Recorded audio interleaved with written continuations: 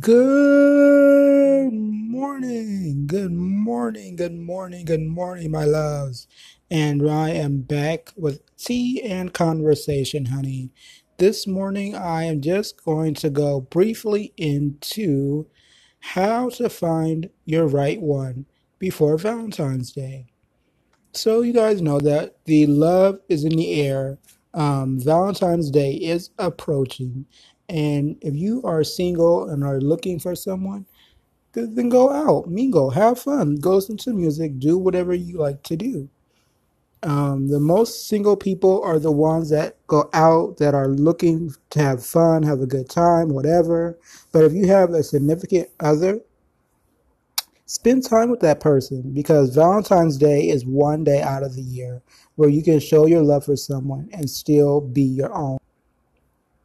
Now, I want to talk about when it comes to stereotypical people, you have to stay wary of certain people, and you have to stay leery, because oftentimes people feel like they're not the one for us, or they don't value us.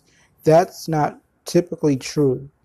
If you value yourself, the next person will value you as well.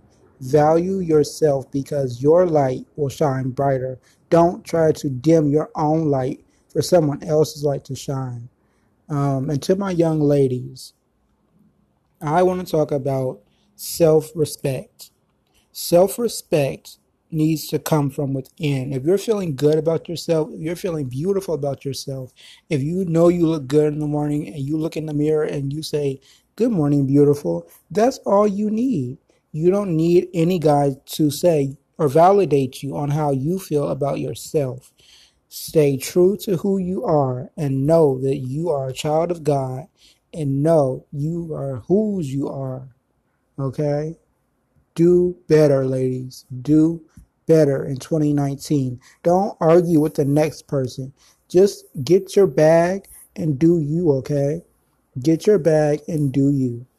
I'm here with Tea and Conversations, honey, and this has been another great edition of Tea and Conversations. I'm your host with the mostest and the tea master himself, King. Catch me again on podcast as we bring to you, honey, the newest addition to our podcast. Mwah. Have a great day.